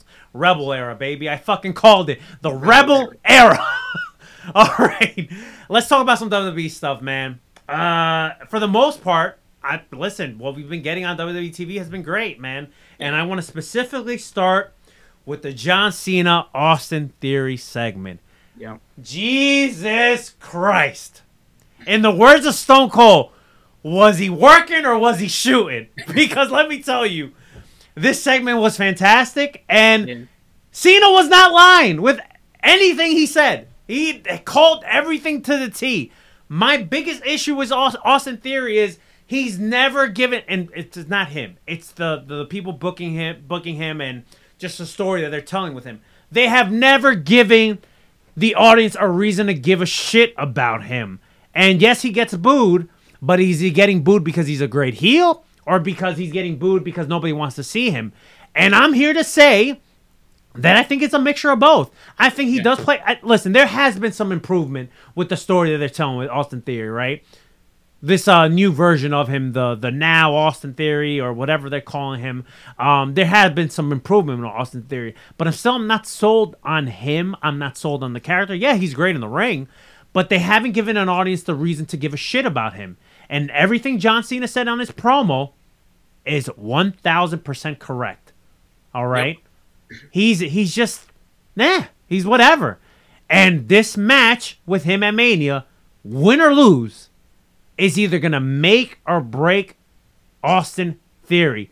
Because we've seen it in the past before with a lot of guys that have the genetic look where it's like, oh my God, just muscle after muscle, has the fucking superstar Hollywood looks, where it's like you see them one day and then they just don't hit and you don't see them anymore. We've seen this before. Yeah. So this is either going to make or break Austin Theory. I hope it does make Austin Theory, because I do believe he has all the potential in the world to be a superstar, but he's not there yet. I'm sorry. Whether he has the United States title or not, whether he's good in the ring, whether he could cut a promo, he's just not there yet. But I'm here for the shenanigans, and I'm here for John Cena just destroying Austin Theory on the mic. I fucking loved it, 1,000%. Yeah, it was unbelievable, man. If you forgot how much of a GOAT John Cena is, he reminded you in no time here. I mean, just unbelievable on the mic. Has not lost a step. Yeah, I mean, I agree with you. This is literally going to be a huge test for Austin Theory. And if anybody could put him over and make him a star, it's John Cena, okay? And I think that they know that. WWE clearly wants Austin Theory to be pushed as the next top star, whether it's Vince or Triple H. I think, and I know what a lot of people said in the beginning, Triple H doesn't see him as the guy because of the Money in the Bank stuff. I think he wanted to strip all that off of him and just push him the way Triple H wanted to push him. So in order to do that, he had to make him look the way he did. So I think Triple H is high on Austin Theory as well. So yeah, in order for him to be the guy, this is going to be a huge test. I think he could definitely hang in there with John Cena. I don't think that's the question. I just think, is he going to come off looking like a star after this? Which I assume he's going to go over John Cena. You got to think, right? I mean, he's not going to lose. Even if he does, if he looks like a star in that performance, I think he'll be okay, but he's got to go over, I think, if he's the next guy. But yeah, man, I enjoyed this segment so much. It was awesome. Really excited for the match, man. It's to see John Cena in a big time match again, and let alone a WrestleMania match. It's been a while, man. It's been a long, long time. So I'm here for it. I'm excited for it. And this was all they needed to build this match, man. This is how you build a Mania match. All they needed was this. If we don't see John Cena now until WrestleMania, I'm still sold on this match because of this one segment. Yeah. Me too. The way that he fucking buried Austin Theory, I'm totally fine with it. And then also, just the way John Cena operates, there's a method to his madness, right? There's this show on A&E called Rivals, and I watched the Rock and John Cena episode, which is fantastic, okay? People should go back and watch it. And he was talking about, very candidly, John Cena said that, I wish I could have done things differently with the build with The Rock and Cena 1, because he said there was some legit heat there and animosity between both guys, but the reason why John Cena went this direction on going kind of hit him under the jugular and shooting on him was because he wanted the best Rock, and that ultimately proved John Cena wrong and was no, The Rock really does care about this business. And now fast forward all these years later, now that John Cena's in Hollywood, he gets it. He fucking gets it. And John Cena openly says, I wish looking back at it, am I happy how everything turned out? Absolutely, right? Because now we have this relationship. At the same time, just getting to that point where there was so much animosity. It's like, I wish I could have just let him in. Like, listen, I'm going to go low here, but it's ultimately for a better good. But I'm obviously, if he's going to hit Austin Theory this hard, right, is because he sees the potential in Austin Theory, right? He sees that he could be a future asset for the company and could be a future face of the company, if you will. Now, whether Austin Theory could come to the other side or not, now that's the question. Because we've seen millions of Austin Theories in the world in the past where they don't deliver. Yeah. Yeah, no, 100%. People think that John Cena was burying Austin Theory just because, yeah, exactly. Like, he just doesn't see anything in him. He clearly is burying him because he's going to put him over in a huge way. Whether Austin Theory is the next John Cena remains to be seen. I know that a lot of people throw that out there and speculate that. But yeah, I mean, obviously Cena sees something in Theory. I mean, for him to agree to come back to do a match at WrestleMania with him says a lot. So, listen, it's like you said, it's either going to make or break Austin Theory. I'm sure it's going to make him. I'm not really I don't think he's going to be broken because of this. I mean, like you said, he's great in the ring. He can hold his own on the microphone. I mean, yeah, of course, when John Cena is murdering you on the mic, it's hard to really come out looking strong on the other end, but I think he was fine in there. He looked comfortable. He didn't look like he was in there shitting his pants or anything, I thought it was a great back and forth, and yeah, I guess we'll see if Austin Theory is the guy. I'm excited for it. I really am. So we got pretty much the match that everybody speculated that we were going to get at Mania, and it's this 6-woman tag match. We have Trish, Lita, and Becky on one side, and then we have Damage Control on the other side. Listen, I'm sure this match is going to be fine. It's going to be entertaining. It's going to be fun. The only kind of holes I want to poke at is, okay, we got the women's tag titles on Becky and Lita. What are we going to do with that? Are they going to drop the titles beforehand? Are they going to just go on this run? Maybe they're going to have 2 matches at Mania. I don't know. And then my only other issue is, I feel like this match could have been a lot bigger on paper, right? If we had some stock behind Damage Control. Because in months, they have programmed the audience to not really give a shit about Damage Control. Because they haven't done, besides them being tag champions at one point, they haven't really done anything that has fucking mattered. And then you have this rumblings of a Trish turn, potentially, which is I don't want to see that happen. So there's a lot of different variables here, but what's your thoughts on this whole thing? Yeah, I agree. They could have done if Damage Control was really that dominant, they're just beating down Becky Lynch every single week, and to the point where Becky Lynch has nobody else to help her fight off Damage Control, and then all of a sudden she calls in reinforcements. You got Lita, you got Trish. I think that would have been a better story. I mean, I guess that's kind of how it went, but I mean, really, Becky's gotten the upper hand on Damage Control a bunch of times, and they just took the women's belts off of them, so it's not really like Becky really needed any help. I guess she did, but not really, if you know what I mean. Listen, it's the women's tag titles. They are what they are. I really don't care about them. They've given me no reason to care about them. If it was up to me, I would have left them on Damage Control and just had them do double duty WrestleMania weekend. You have them face off against Ronda and Shayna. I guess the plan still is. Even though I don't know how it's going to work now with Becky and Lita. And then you just have the 6-woman tag, which I'm fine with the 6-woman tag. It's always great to see Trish and Lita in the ring, especially at WrestleMania in 2023. I mean, geez, what world are we living in? And they look great. Yeah, I mean, they both look great still. I mean, they could still go, so I'm not complaining about that. But the women's titles, they definitely create a weird situation here. We'll see what they do with that. But yeah, listen, it's fine. It is what it is. It's just a showcase match, I guess. You know. That's pretty much what it is. It's a showcase match. That's fine. And I'm sure it's a cool moment for all the women, Becky, Bayley, Dakota, and Io, to be in there with Lita and Trish at WrestleMania. Oh, absolutely, because they grew up on it. Probably a childhood dream. Right, so. Right. Any thoughts on this possible Trish heel turn that people are speculating that could happen? I don't see it. I hope you're right. I really hope. I mean, if that's going to happen, then she's got to stick around for a while. I don't really see that happening. I think both of them are...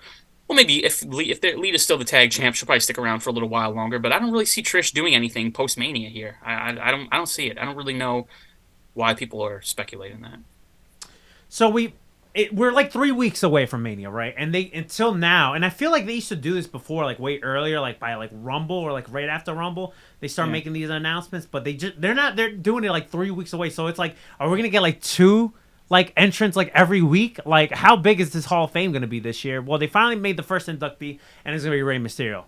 Have no issue with this. I'm happy for Rey. He's beyond deserving of a Hall of Fame induction. And I think what's even cooler than Rey Mysterio, because listen, we all know he's a Hall of Famer. He's already a legend as he is. He's a living legend.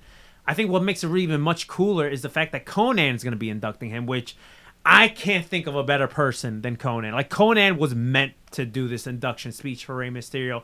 They fucking pretty much grew up together. Like, Conan took him under his wing. If you watch the documentary, the A&E documentary Rey Mysterio, Conan's all over there, and they talk about, like, you know, him putting Rey Mysterio on when he was just a fucking kid.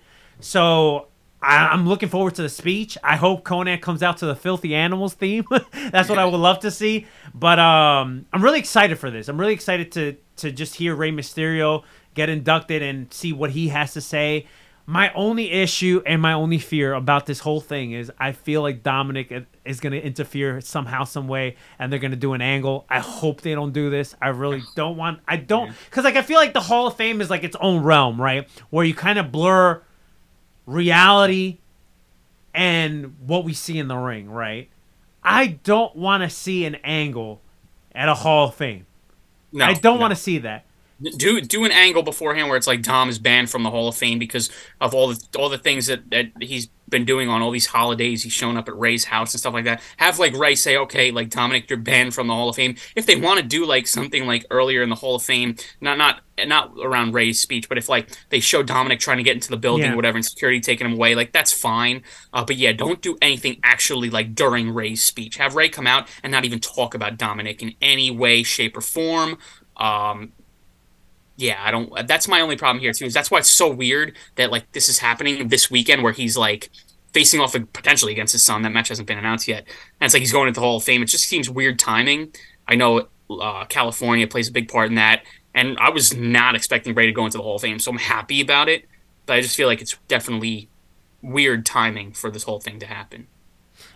I also think it's not that it's weird, but it's like, what a fucking weekend Rey Mysterio is going to fucking have. He's going to get inducted to the Hall of Fame, and he's going to fight his son. I mean, like you said, the match hasn't been announced yet, but he's going to have a match with his son. Like, listen, this match, I know there's a lot of great other shit that's happening for WrestleMania, but this match has all the potential to steal the show too, man. Because, like, I think a lot of people dislike Dominic so much that they don't realize how much he's improved. Like, he's better in the ring now than he was when he was tagging with his dad. His character development has been top notch. Like, there's going to be so much emotional investment in this for Dominic versus Ray. It has all the potential to steal in the weekend. Absolutely. And listen, not that I want this, but I also don't want it at the same time. I wish this was a retirement match. I think Ray should just ride into the sunset after this weekend. I mean, what more could he possibly do? How could he top this weekend? Going into the Hall of Fame and passing the torch on to his son after, you know, an emotional match at WrestleMania? I think that would be a beautiful, beautiful story. Obviously, I don't think that's happening. I think Ray's going to keep going. Especially with the story that they're telling. I would agree with you, and I do think we can still get to that. But I just don't think... It's too late at this point. Well, no, we could still get the Mysterios, like, fighting for each other, mass retirement, whatever you want to call it. We can still get that, but the story they've been telling leading up to Mania, right, is that Dominic is always getting the upper hand on his father, right? Always fucking with his father. So Ray doesn't want to hit him back. Ray needs to win at Mania. Now, if they want to still continue telling this feud at Backlash, not WrestleMania Backlash, but at Backlash, and Dominic keeps pressing his dad, like, put your career on the line or your mask on the line or whatever, I still feel we could get that match. But at Mania, Mysterio needs to get something back. Ray needs to get something back from all these months of abuse from his son. He needs to listen, it's also to the point, and I don't know if you feel this way, Ryan. Like, listen, I love my dad so much. Like, me and my dad were like this, right? I feel uncomfortable sometimes watching these segments. Like, how can you do this? Listen, and that's a good thing, right? That we feel this way, because it's like, how can you do this to your father, you piece of garbage? Like, I'm looking at this. Right. And listen, I like Dominic. Don't get me wrong. I love Dominic. I'm not one of these Dominic haters. But, like, it makes me uncomfortable a little bit watching this because it's like, you piece of garbage. How dare you talk to your father that way? How do you think they feel? They must feel like, you know, it's so weird too. Mm-hmm. But I agree. It's weird to think Rey Mysterio is going to get the win, but I mean, yeah, with the story that they're telling, it's probably going to be the case. So maybe they do have another match down the line, maybe at a SummerSlam or something. I have no idea. But yeah, I mean, nonetheless, Rey's going to have a great weekend. I'm happy for him. He absolutely deserves it. Yeah, man, one of the legends and the goats of this business, an all-in legend. Absolutely. Going into the WWE Hall of Fame. Look at that. An all-in main eventer, I should say. Oh yeah, 1000%. Yeah, all-in main eventer. And listen, technically, that's the only all-in. Okay, there's only been one all-in. All right. Yeah. All out is something completely different. So Right. one and done for Rey Mysterio, and he also went into Japan. He was in New Japan too. He tagged with Okada. Right, yeah. I mean, hey, he's done it all, man. He's done it all. He's definitely done it all. Let's see. All right, let's go with this, and then we'll leave the best for last. Okay, so we talked about in the last episode how there's already rumblings of like the WWE Backlash event and then the WWE King and Queen events, and we finally got that established. So for WWE King and Queen of the Ring, that's happening in Saudi Arabia, Double or Nothing weekend. So we're getting Money in the Sand 9. That's already confirmed, set in stone, done. Now, WWE Backlash is interesting because WWE Backlash is going to happen in Puerto Rico. I believe it's a stadium show, and Bad Bunny's going to host it. So that means you're going to get like this like monster type of event like we see like at Saudi Arabia with Money in the Sands. Like we saw like at the UK recently. What was that? Clash at the Castle. And we're going to get like a WrestleMania adjacent like visual of it, and I think this is dope for Puerto Rico. I love the fact that Bad Bunny's involved in it. So it's not going to be Money in the Sand. It's going to be Money in the Barrio. That's what we're getting in Puerto Rico. I'm here for it, man, and I think this is going to be a big event, man. It's cool, man. It's I cannot believe when they announced this, I was really, really surprised. I think it's going to be awesome. Yeah, it's. I always love seeing these type of stadium shows in these different places that they've never run before. I think in 2005 was the last event they ran in Puerto Rico. So was Elimination Chamber or one of the New Year's Revolution, I believe it was. Yeah, in 05. Pretty cool, man. Pretty cool to see Bad Bunny back and hosting. Yeah, man, it's awesome. It's like I said, not to be expected, but I'm all here for it. Yeah, I mean, is it overkill with these stadium shows? Maybe, but they're going to different countries and doing different things. I think it's expanding, and it's a good thing, you know? That's what makes it different. That's why I have no issue with it either. I think you can make the argument for, like, SummerSlam, like, you don't really need that for a stadium show, but I do like the fact how they're going to these different countries. Like, they're going to go back to Puerto Rico in May for Backlash. They're doing the Saudi Arabia shows, the Money in the Sands, which, regardless how you feel about it, whatever, you know, it's a spectacle, right? And I think that's the whole purpose. Like, WWE is bringing not only this event to your country or your city, but is a spectacle that comes up. There's a whole bunch of mess that comes with it, you know? Yeah, no, for sure. Yeah, it brings a lot of money and revenue in, and it's a big deal, man. And I think I saw there was going to be, they're in talks of them doing one in Australia, too, at the end of the year or something like that. Yeah. So, yeah, it's just going to keep rolling, man. So, listen, we get spoiled here in the United States. We do. I'm okay with spreading the love around, you know? There you go. And also, extra money in my pocket because I'm not tempted to go to these events, so I'm all for it. Yeah. Listen, I'm definitely never going to a Saudi Arabia show. And listen, why not? I'm sure the Puerto Rico trip would be fun, you know, because you could do shit in Puerto Rico, but listen, I'm not going to Puerto Rico for a wrestling show either, you know? No, but listen, I'll be watching it. I'm here for it. I'm here for watching these events, man. And then you have the King and Queen event that's happening. That's gonna happen Double or Nothing weekend. So there's like a shit ton of wrestling happening that weekend. So it should be dope, man. The next couple of months, we just more and more shows are happening that just feel bigger than life. You know, wrestling is life, man. Wrestling is life. Speaking of wrestling, that's life. I left the best for last. Because I want to talk about this Bloodline story that just continues and continues to progress, which is like a fucking like novela, bro. Like that's the best way to describe it. It just feels like you're watching like one of these like daytime like you know like just these shows that you watch like your parents watch because it's like the twists and turns and this and that and you're like, oh my god, what's happening here? It's probably the best wrestling story ever told, is it not? It's hard to argue. It really is. So, man. so let's see, where do we start here? Okay. So, in recent weeks, we have gotten no Jay, right? And Jay finally made his return after Roman's been demanding to Jimmy, like, listen, where's Jay? Where's Jay? And Roman finally he's like, you know what? This is not on Jay anymore. It's not even on Sammy anymore. If Jay doesn't come back, this is on Jimmy. I'm putting the blame on Jimmy. Keep in mind, listen, this is how much Roman is a piece of shit, that he takes no ownership of anything.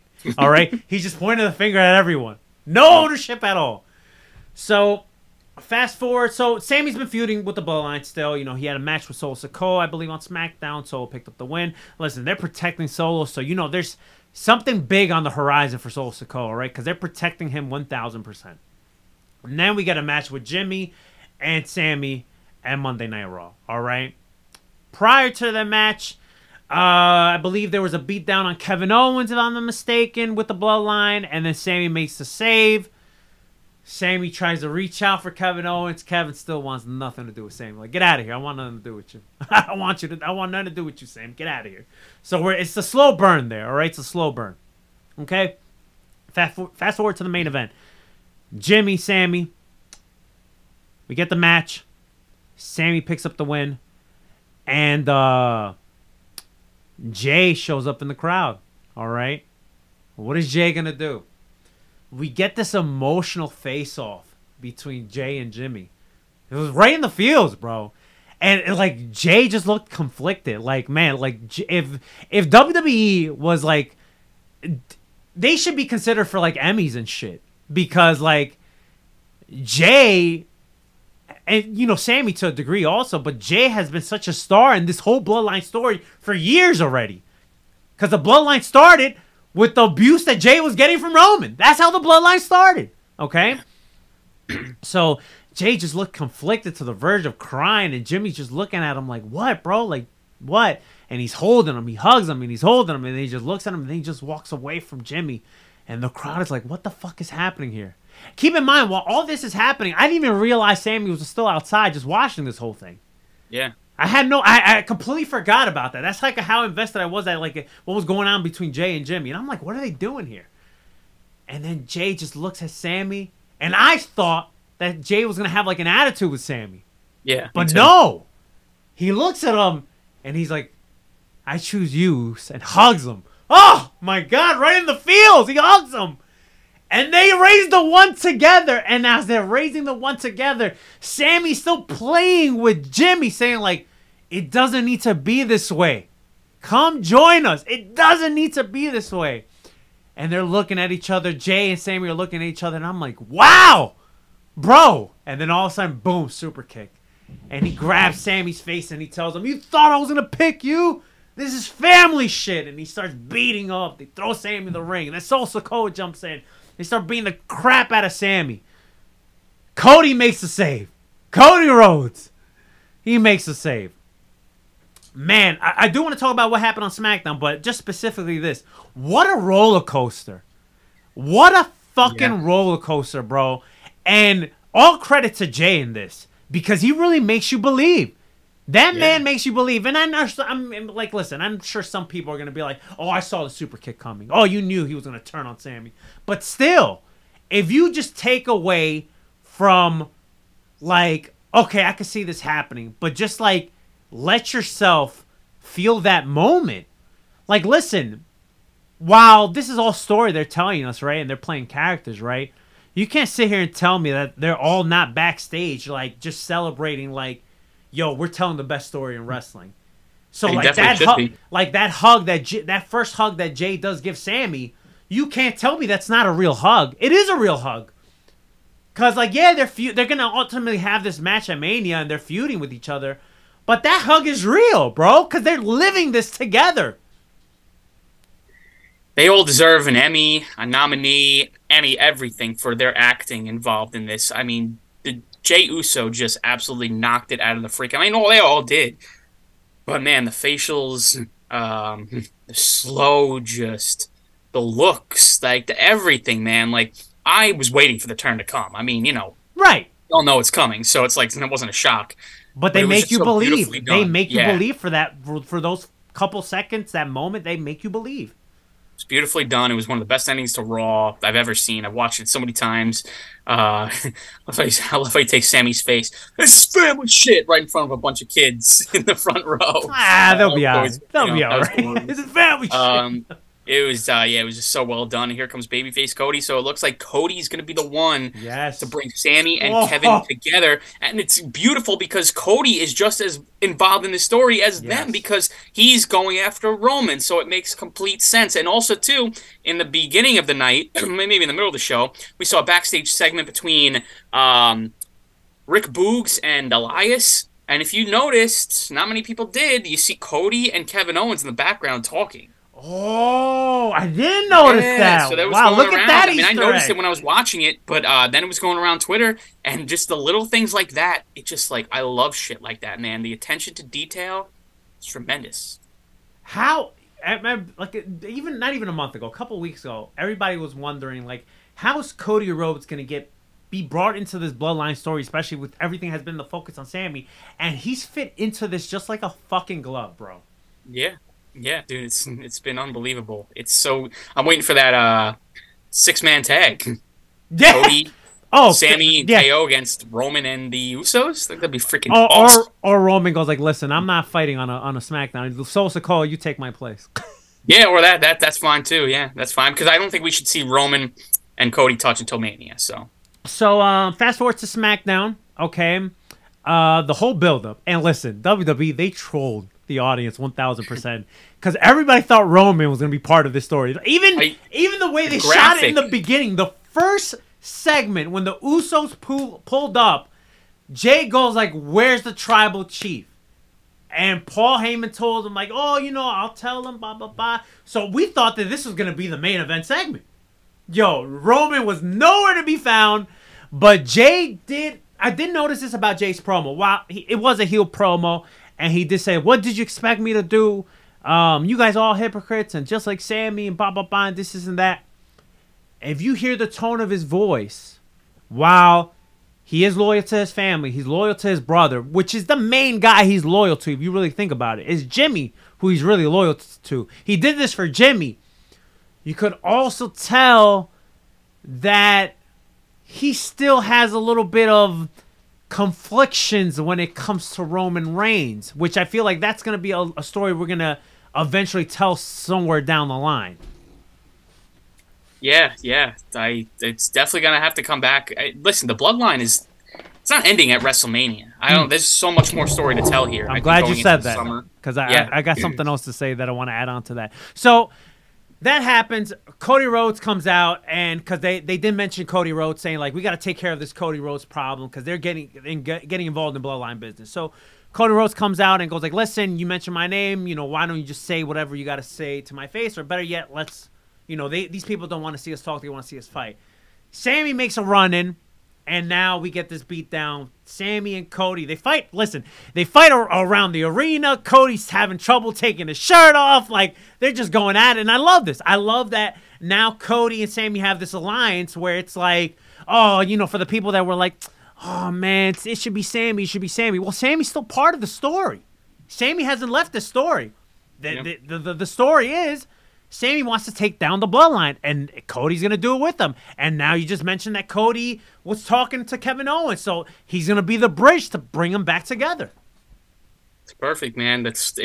I love when shit makes sense, It's just a beautiful thing, and it's all coming together, and it's going to be, again, Bloodline losing all the titles at WrestleMania. It's going to be an incredible story, man. But then, like I said, it's not going to end because you're going to have the layer with Jay still not knowing really, Jay and Roman, I'm sure, is going to continue in some fashion, and Roman's going to be all pissed off and shit, and it's just, man, I don't even know what's going to happen next. But let me tell you, like you said before, it's definitely the best told story that they've told in a long time, and in all of pro wrestling, not even just in WWE. It's beautiful, man. It's like you can't wait to see what happens next. It's basically like appointment television. It's must-see TV whenever these segments are on, I mean, I had SmackDown on a Friday night. I had plans to turn it off and watch something else, but it was approaching 9:30, and I knew that the Bloodline were going to be in the main event. I said to myself, you know what, I'm already made it this far. I said, I got to watch this Bloodline segment, I got to see what's going on, and So great, man. It's so awesome. So I love the fact that you mentioned, like, because we don't, and Leo's back here, so I'm glad that Leo's here because I want him to hear this too. So you mentioned how, like, this bloodline story, we necessarily don't know where it's going to go, right? We can only speculate, okay? It's all speculation. Speculation. Kevin Owens and Sami Zayn are going to take the tag titles from the Usos. Cody Rhodes is going to finally be the one to dethrone Roman Reigns at WrestleMania, right? So for whatever reason, after watching SmackDown, after watching Monday Night Raw, and kind of pretty much since we got the Cody Rhodes and Roman Reigns segment last Friday, not this past Friday, but last Friday, their first face-off, right? Which I thought was a phenomenal segment, okay? From that point on, I just been thinking about this Cody Rhodes and Roman Reigns story, and I'm thinking to myself, man, this Cody Rhodes story just seems too perfect. He returns after injury. He wins the Royal Rumble. Then obviously we had the little not bump on the road, but we had to finish off the Sami and Roman story at Elimination Chamber, and now we're full force into WrestleMania, right? So I'm watching, I'm looking at all this stuff, and I'm just thinking about it, and I'm like, listen, now I want to just before people twist my words around, okay? I want Cody Rhodes to be world champion. All right, I want him to do it, okay? But there's a part of me that feels, what if it doesn't happen at Mania? What if Roman Reigns retains? It's a possibility, yeah. Like, this story feels too perfect, right? Yeah. And that's been that's been also criticism as well. It feels too, we're serving this to you guys. Cody Rhodes is going to be the guy. We all knew that he was going to win the Royal Rumble, right? It's been, like, just served to us. Like, here, it's Cody Rhodes. Cody Rhodes is the crowd's not turning on Cody, right? The crowd is full-fledged on Cody Rhodes. And I'm looking at this, and I'm like, at Mania, Roman Reigns is not even going to hit 1,000 days yet as champion. There's a part of me that feels... Now, listen, if Cody Rhodes beats Roman Reigns at Mania, I'm here for it. I'll cheer. I'm happy for it. But at the same time, I would not be disappointed either if Roman Reigns retains and I'm raising my one up in the air. Okay? I will not be disappointed in that either. Because you have two... Actually, I won't count Money in the Bank, but you have two other stadium shows coming. You have the Backlash show in Puerto Rico, and then you have the Money in the Sand 9 show in Saudi Arabia. The king and queen. You need the tribal chief at the shows, okay? Yeah. And by those shows, he will have hit 1,000 days already. Right. So while I'm here for Cody Rhodes beating Roman Reigns, if it happens at Mania, I'm here for it. He deserves it 1,000%. But if Roman Reigns does retain, I'm here for it as well. I don't think it's a sure thing, as we're all expecting it to be, that Cody Rhodes is going to dethrone Roman Reigns at WrestleMania. I don't think it's a sure thing as people are speculating it to be. I agree. I really, and as disappointed as most people will be, you got to appreciate the historic run that Roman Reigns is on. Just say it, Ryan. You're going to be raising that one in the air. I mean, yeah, dude, how can I be mad? How can you really be mad, you know? I really won't. Will I be a little disappointed? Yeah, you know, I want to be there for Cody's moment. Well, you'll be raising the one up in the air. But, you know, yeah, maybe I'll wear my Cody Rhodes shirt, I'll rip it off, and it'll be the Bloodline shirt, and I'll be like, throwing up the one, you know? Maybe. Who knows? But, listen, man, yeah, I just don't think it's a sure thing, bro. I don't think it's a sure thing as people are expecting it to be. Because, like, listen, Roman Reigns... When is a record that Roman Reigns is on as champion going to happen again? It's... Right, and the run that he's on right now, to not hit 1,000 days, you think about it, it's kind of like criminal. It's like, how, you know? Like, so yeah, I agree. I don't think it's a sure thing either, and if it happens with him retaining, yeah, I mean, I can't sit here and tell you Ryan's taking his Cody shirt off, he's gonna have the We the One shirt on, he's gonna be raising that one up in the air. We the 1,000. Listen, I don't think it's a sure thing that Cody's gonna beat Roman at Mania, and if that does not happen, I'll be fine either way. If Roman retains, I'll be happy. If Cody wins, I'll be happy as well. But I just don't think it's a sure thing as people are expecting it to be. Yeah, I don't know. You know, I mean, obviously, if I'm a betting man, I'm putting it all on Cody.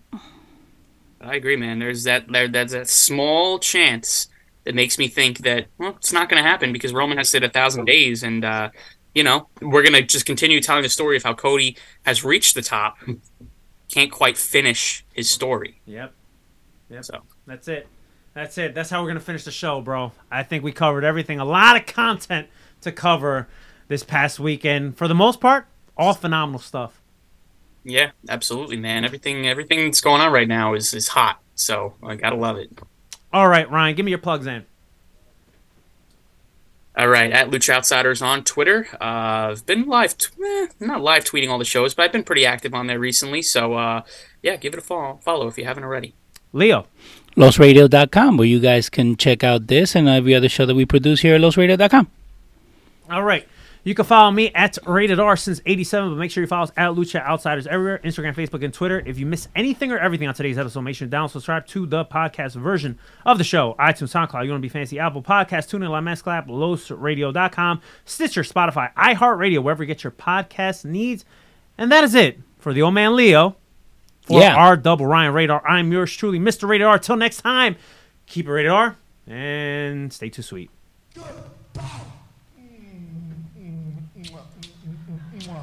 And good night, Ben. All right, we're good.